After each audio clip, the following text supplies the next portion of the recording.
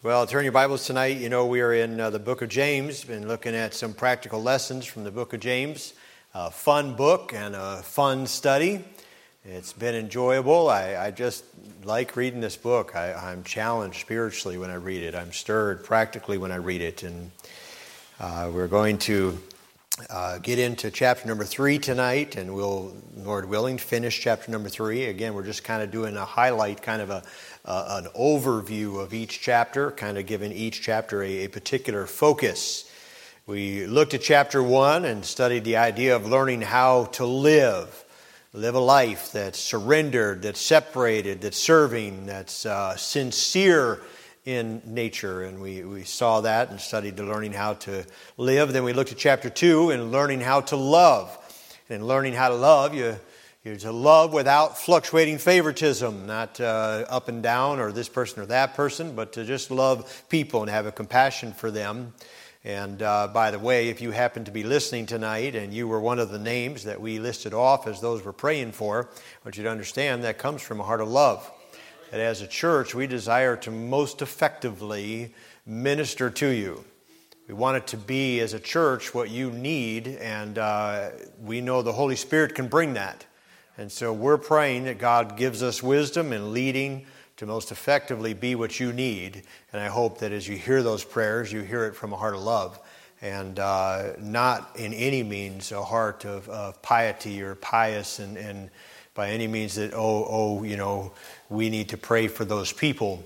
It's a heart of compassion and love that as a church we want to be what we need to be for you. And so I don't know who's listening. I don't have any idea. But it's very possible that some of those that we've listed, that as a church we're praying for, that you're listening tonight, and we want you to know we love you, and we want to just be there to minister for you and to you in and through the love of Christ. But we see this learning how to love, and it comes with fruitful faith. That is faith that has some backbone to it, faith that brings out something. There's going to be fruit in the life of a person who actually has faith, and that contrast between works and faith. And then we looked at being a faithful friend, loving that way as a faithful friend should love. So we could, as we look at chapter 2 there, and the idea of true saving faith is evidenced by the works that you do, you could back up and say chapter 1 shows us that saving faith is evident by the willingness that you have. Chapter 3 that we're getting into tonight shows us that saving faith is evidenced by the words that you use. And further, it's evidenced by the wisdom that you exercise. Now, keeping in line with my outline, I was tempted tonight to call this lesson Learning How to Listen. Learning how to listen. If you know chapter 3 of the book of James, we have that passage in this chapter about the tongue.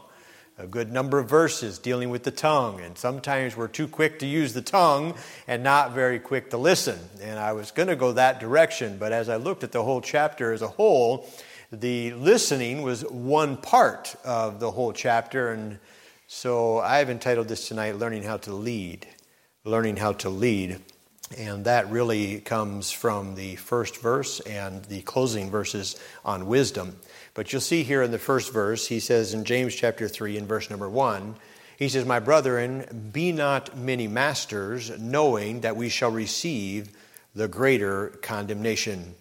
He starts out here by giving a caution to those that have a desire to lead, the desire to lead. And he says, you know what? That might not be the greatest ambition. He kind of gives us this caution here, a compelling caution. He says, listen, the fact of the matter is those that are leading have a greater condemnation. There's a desire to lead or a want to, and many times people look at it and they think about, boy, I want to be up front, or, oh, I want to have that position, or I want to lead at the job, and I want to be the one that's in charge at the workplace, or sometimes even in the home. I want to be in charge. I want to lead. And we were reading last night in devotions and still reading the story about Mrs. Goforth and Brother Goforth, the missionaries there. And Mrs. Goforth said she wanted her way, and bless God, she was going to get her way.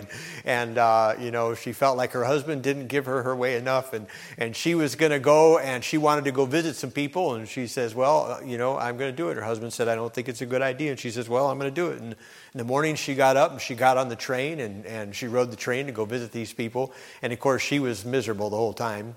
But she got there and was getting ready to go to bed at night, and she had a practice of memorizing 3 verses every day. And she's going to memorize 3 verses. And so she got to her verses she's been reading and memorizing in the book of Ephesians. So she got to Ephesians. Chapter 5, where it talks about wives submit to your husbands. And those were the verses that were next on her memorization. The very verses. And she says, Lord, how could you do this to me? So there she was. She was supposed to be there for several days, but in the morning she had her bags packed and ready to go before breakfast, and she was going home. What's amazing is when she got to the train station the next day, her husband was standing there waiting at the train station. She got off the train and she says, what are you doing here? And he's like, I had a feeling you might be here this morning. And they, of course, hugged and made up, and she said from that point on, the dynamic of their relationship changed greatly. But, just the idea of, wanting to be the leader and the person in charge. And there are some who desire that position of mastery. But he says, listen, there's a caution here. You might not want to do that. It's not about standing in the place of honor and prestige. It's really about standing in the place of judgment. For those who lead will be judged more harshly. That caution that he gives them is because there's a considerable condemnation. He says, you're not going to be judged like everyone else. You're going to be judged like somebody that's responsible for everyone else. When you're in a position of leadership, and that would be a caution and a warning to you and I, to everybody here, except for those that are the youngest among us. We all have some capacity or of leadership, whether that's in the job, in the workforce. You have some people you're leading, or maybe in the home. You, as parents, you have children you're leading, or dad as a husband, as a father. You got a family, a household that you're leading. Listen, you're going to be held responsible for how you lead that family. You're going to be held responsible for the direction that you take and the influence that you exude over that family and how they're led by your example. You're going to be responsible for what you allow into the home. Not just what you say. You can stand up and say, boy, this is what you should do, but what do you allow? You're going to be responsible for what those kids are introduced to, for what they're allowed to take in. The leader's held accountable for the advice we give, the direction we suggest, or the instructions that we impart. He says, maybe it's not what you really want. Maybe it's not all it's cracked up to be. He said, be not many masters. Not the idea it's not something you should jump into carelessly. It's not something you should just, boy, that's what I want to do, and go after it. Many years ago, when I was praying about the pastorate, I had a senior pastor look at me and he says, well, why? Why do you want to go to the pastorate? What's your motivation? What is your purpose? James says you better use some caution. It better be something that God is directing you to, that God is leading you to, and that it's something that you know that He wants, not just something that, well, I want to be in charge. Well, I want to be the boss. Now, you guys know for two years I told you I didn't want to be in charge, so don't say that about me. But that's not something we ought to just jump into without really exercising some wisdom. Do you know, beloved, that a quiet person is not necessarily spiritual, and a talkative person is not necessarily carnal? No, that's not the case. The determining factor is, what are they talking about? What are they discussing? You see, anyone who's a leader is going to be held responsible for what they say. But I think the greater challenge is that the leader is going to be held responsible for what they do. For what they do. You can't just say, do as I say and not as I do. The fact of the matter is the leader is held to a higher standard. The leader is supposed to be an example. You're supposed to lead by example. And so that's something that we ought to take very seriously. It ought to be a part of our life. People don't just expect us to tell them what to do, but to show them what to do. This is a hard fact of leadership. I mean, you might not like it, but we're leaders held to a higher standard. So he says, hey, there's a caution here. Because there's a condemnation that comes with it. There's a judgment. So then we see the desire to lead, but we also see, secondly, the deceived leader. James already addressed the matter of the tongue back in chapter number 1, when chapter 1, verse number 26, he said, if any man among you seem to be religious, and bridleth not his tongue, but deceiveth his own heart, this man's religion is vain. They're deceived. They're acting religious, but they're talking wicked. We all know, beloved, that it's from the heart the mouth speaketh. It's what comes out of here is because it's what's inside. And so he says here you're deceived if you think that you can lead people and not be what you should be and not say what you should say, not have the right conversation, the right voice, or say the right things. So saving faith is evidenced by the words that we use. This passage of Scripture, a powerful passage of Scripture on the tongue, first of all describes for us that the tongue's power to direct lives. Look in verse number 2 through verse number 4. He says, for in many things we offend all. If any man offend not in word, the same is a perfect man, and able also to bridle the whole body. But we put bits in the horse's mouth, that they may obey us, and we turn about their whole body. Behold also ships, which, though they be so great, are driven of fierce winds, yet are they turned about with a very small helm, whithersoever the governor listeth. Well, James is saying here that little bitty member, if you could control that little member, you could control the whole body. You can control an entire horse, or you can control an entire ship by a little bitty rudder, by a little bitty bit in the mouth of a horse. It's a little member, but very powerful in what it can accomplish. Proverbs 21:23 says, whoso keepeth his mouth and his tongue keepeth his soul from trouble. But we'd keep ourselves from a lot of trouble if we could keep a watch about our mouth. If we could guard this and be careful what we use this tongue for. And you're deceived if you think you're doing well, but you can't control the tongue. There's great power in this. It's the hard thing to control the tongue. You know, you might be able to keep your feet from taking you down to the bar tonight. You might be able to keep your hands from stealing something out of somebody's purse in the auditorium this evening. But can you control your tongue from saying something it shouldn't? From being careless, from being critical, from gossiping, from being negative, for not praising like we should. This tongue, this little member, not only has the power to direct, but we know that it's described here for us that it has the power to destroy. The power to destroy. And we all know this. But he describes or likens the tongue to fire. And we know a little bitty fire can consume a lot in a hurry. He says, even so the tongue is a little member and boasteth great things. Behold, how great a matter a little fire kindleth. And the tongue is a fire, a world of iniquity. So is the tongue among our members, that it defileth the whole body, and setteth on fire the course of nature, and it is set on fire of hell. What a description of the tongue. What a description. You talk about the tongue and the power that's in the tongue, and being able to bring such destruction, this little member. And God's very clear about it. He says, man, this little member, it's like fire. Little spark.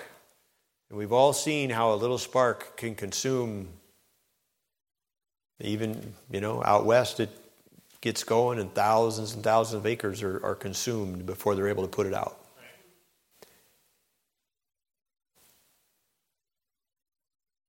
More destruction has been wrought in the family of God by an uncontrolled tongue than anything else. That little member has wrought more destruction in the family of God. Being careless, speaking out, saying things we shouldn't say. And not even necessarily an outright attack on somebody, although Satan gets in and it gets pretty vicious.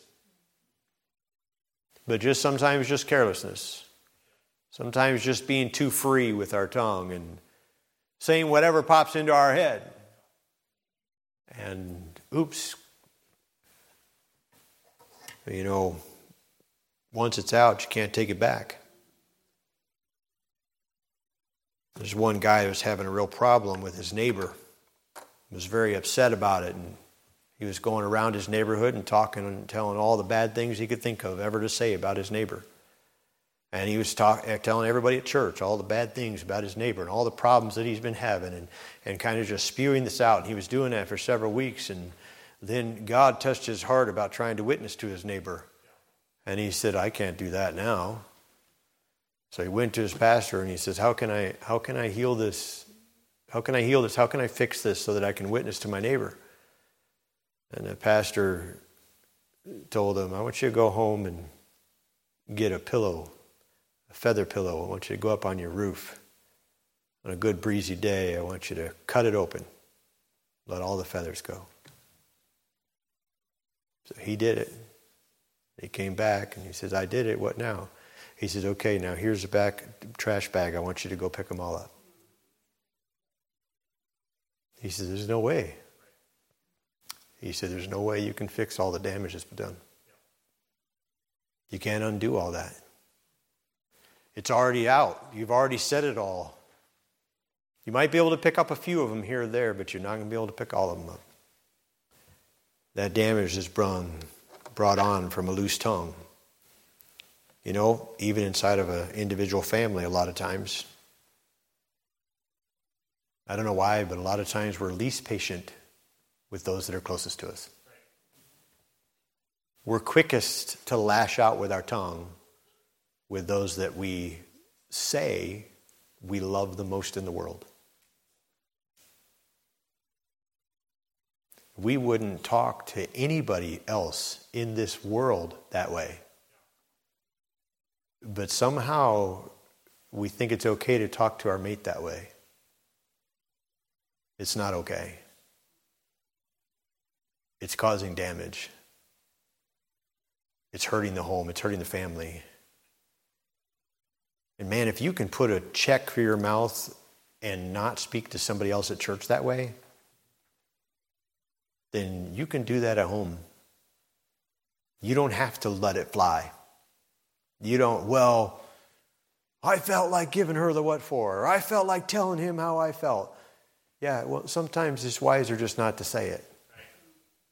You might feel that way, but you need to control your mouth. He says, you can control your mouth, you control your whole body.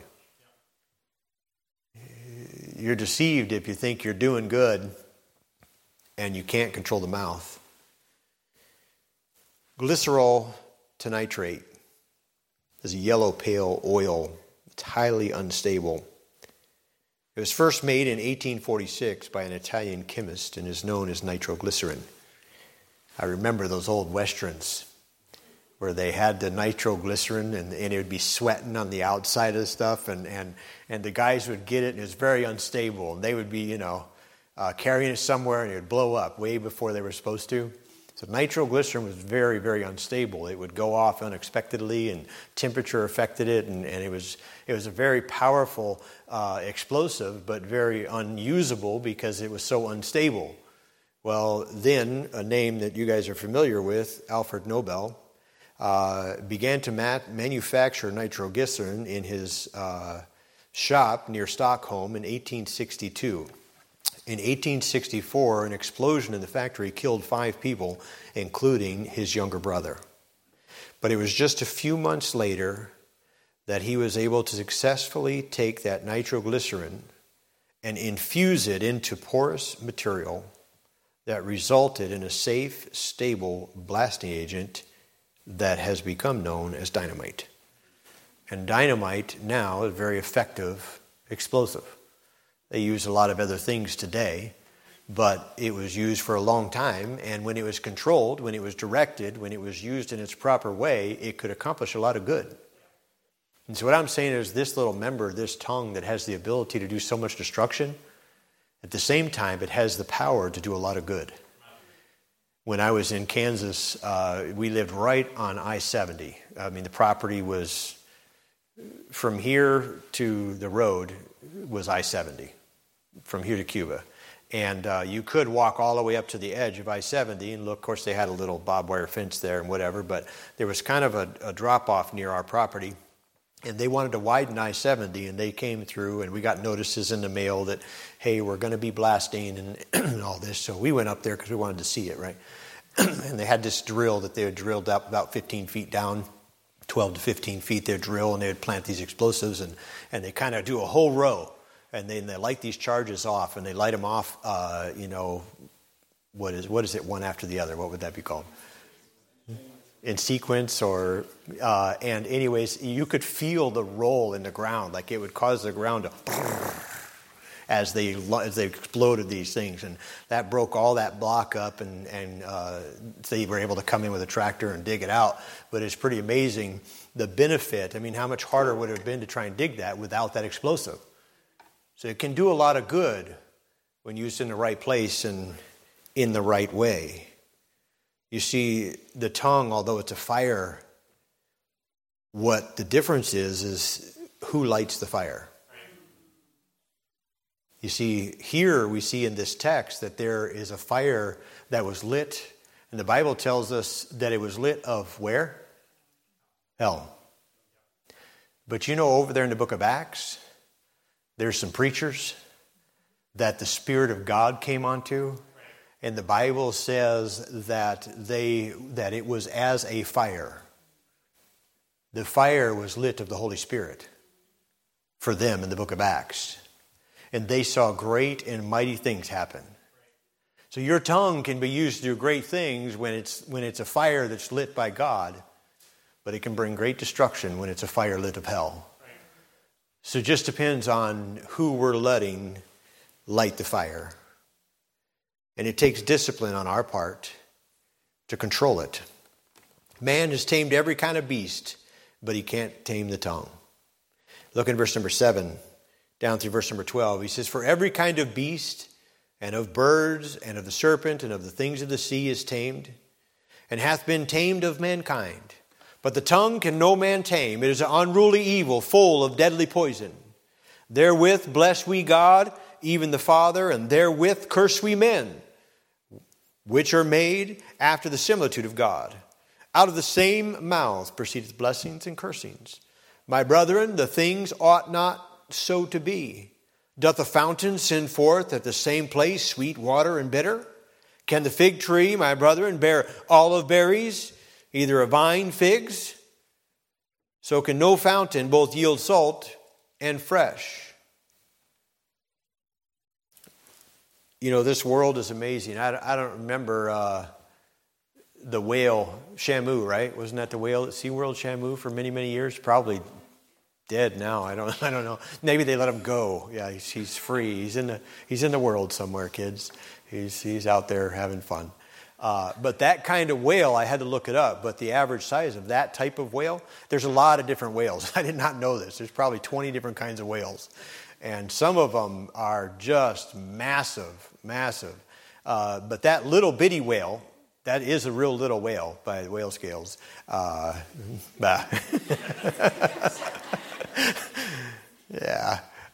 It gets to about 12,000 pounds. They can train a 12,000-pound whale to play with a ball, to jump, to splash the crowd when they want him to. But this little thing right here, we can't train. We need the power of God to do that. We need the power of God. He describes here this little member that in one moment we can be praising God, and the next we can be provoking men. As Christians, we need to do away with profanity. We need to do away with slander. We need to do away with gossip. We need to as Psalms 141, verse number 3 says, we ought to commit this verse to memory and make it part of our life and a constant prayer. Set a watch, O Lord, before my mouth. Amen. Keep the door of my lips. You heard about the 3 pastors that were talking and just getting real honest with each other. Just sharing their burdens and their strengths and their weaknesses. One of the guys says, well, I've been working really hard on this, but I've got this problem, and every once in a while I like to take a little drink. I drink a little bit. I know it's wrong and I shouldn't be drinking. And, I don't get drunk very often, but I drink a little. And they're like, man, preacher, And the other guy says, yeah, I've got this problem, and I'm trying to get over it, but I like to gamble. And I'm just looking for that get rich quick. I know it's never going to happen, never going to be rich unless it happens that way. And so I just keep just a little bit each week, just gambling a little bit. And those 2, since they got so blunt and open, they look at the third guy and he says, well, gentlemen, I've been trying to get over it for a long time, but what I have a problem with is gossiping. He says, I can't wait till the next pastor's fellowship. We need to get rid of that stuff. Put it away. I don't know why our flesh loves it so much. We just enjoy being a part of the in crowd or part of being included in some group, or we like it that somebody shares intimate details with us or whatever it is. But man, we got to control that tongue. Amen? True saving faith, beloved, will be exposed or revealed by the words that we use. Then I want you to see that he gives us in these last verses here, verses 13 through 18, we see the display of a leader. The actions of a leader put on display. He says here in verse number 13, who is a wise man and endued with knowledge among you? Let him show out of a good conversation, which that word conversation is actions. It's our life. It's what we're living. He says, let us show out of a good life his works with meekness of wisdom. So he's saying the actions that you take, the life that you live is going to be on display. People are going to see it. The saving faith that's made a difference in your life is going to be evidenced by the wisdom that you show in the life that you live. Do you know that the acquisition of knowledge is not equal to the application of wisdom? Just because you acquire knowledge does not mean that you're wise. There are a whole lot of very knowledgeable people that aren't very wise. And you guys all know there's some old farmers. There's some people that they didn't get a whole lot of book learning, but they've got a lot of wisdom. They got a lot of wisdom. And that's the difference. It's not just the acquisition of knowledge, but it's the application of that knowledge that shows your wisdom that you have. And we know that the fear of the Lord is the beginning of wisdom.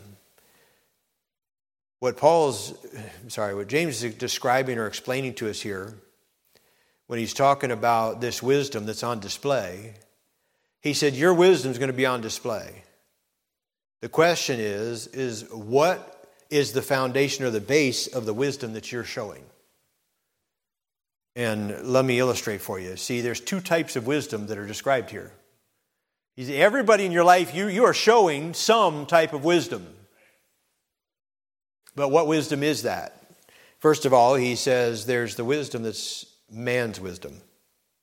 Wisdom from below. He describes this in verse number 14. He says, but if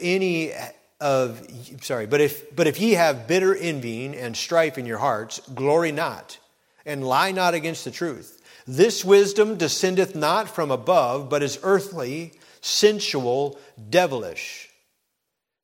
For where envying and strife is, there is confusion and every evil work. There is a wisdom that cometh from below, that wisdom that results in bitter envying, which is really strong jealousy, or the idea of strife in your hearts, of striving. That idea of strife in your hearts has to do with working only for pay, striving for only that which is good. You could put it this way, only doing what benefits you. That's worldly wisdom. That's wisdom from below. You don't really care about anybody else. You only do something as if it ultimately is going to benefit you. The wisdom from below the Bible describes here as devilish, earthly. The results of that type of wisdom when it's on display is confusion. That word confusion means unstable or disorderly. We know that God is not the author of confusion. So wisdom from Him is not going to result in confusion. It's not going to result in disorder. But I think about many people in the world today that live without Christ. And think about their life. The disorder that's there. The confusion that's there. The lack of stability that's there. You see it in their lives all the time. That's wisdom from below. What a description he gives us in describing that type of wisdom. And some people are living by that, even though they may profess to be Christians, they're living with that kind of wisdom. But then you have the wisdom of the Master, wisdom from above. And that's in verse number 17. He says, but the wisdom that is from above, and we have listed here for us the 7 pillars of wisdom. Each one of these could be a message in and of themselves, and drawing application from other places in the Scriptures and applying it to our lives. And we won't take the time for that tonight. But he says there's 7 pillars of wisdom here. He says first pure, then peaceable, gentle, easy to be entreated, full of mercy, good fruits, without partiality, and without hypocrisy. These 7 pillars of wisdom, what I'm saying is, what type of wisdom is on display in your life? When people look at your life, in the actions that you take and how you live and the words that you say, do they see somebody that's pure, that's peaceable? Do they see somebody that's gentle? That gentle is not weak. That gentle is not soft. That gentle is the idea of moderation or meekness, like is described of Moses, the gentleness. It's somebody that has great power, but they're gentle, and that is, they know how to hold it back.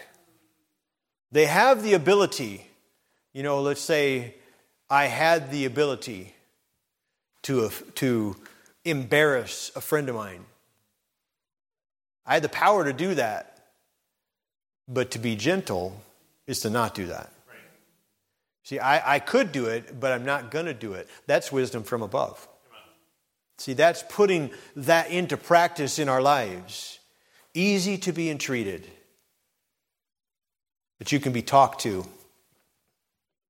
Do others think about you as somebody they could talk to? I wonder, sir, does your wife feel that you're somebody that can be talked to? Does she think that, I could go to my husband and I could talk to him and he would hear me? Not just, he would hear my voice, but he would hear what I was saying. It would come through. He's easily entreated. Parents, do your kids think that you're approachable? That they can talk to you? Man, if I had a need? Or they just think, Mom and Dad, they aren't going to listen. They don't understand what I'm going through. They don't care what I'm going through. And they don't have an ear to hear me. I'm not going to talk to them anyway. If as parents we've given that impression to our children, we've messed up somewhere. Now, children need direction, but they ought to always feel like they can come and talk to you. Even with the problem. Even with something that they know you're not going to like. Dad, I've been drinking all your Mountain Dews.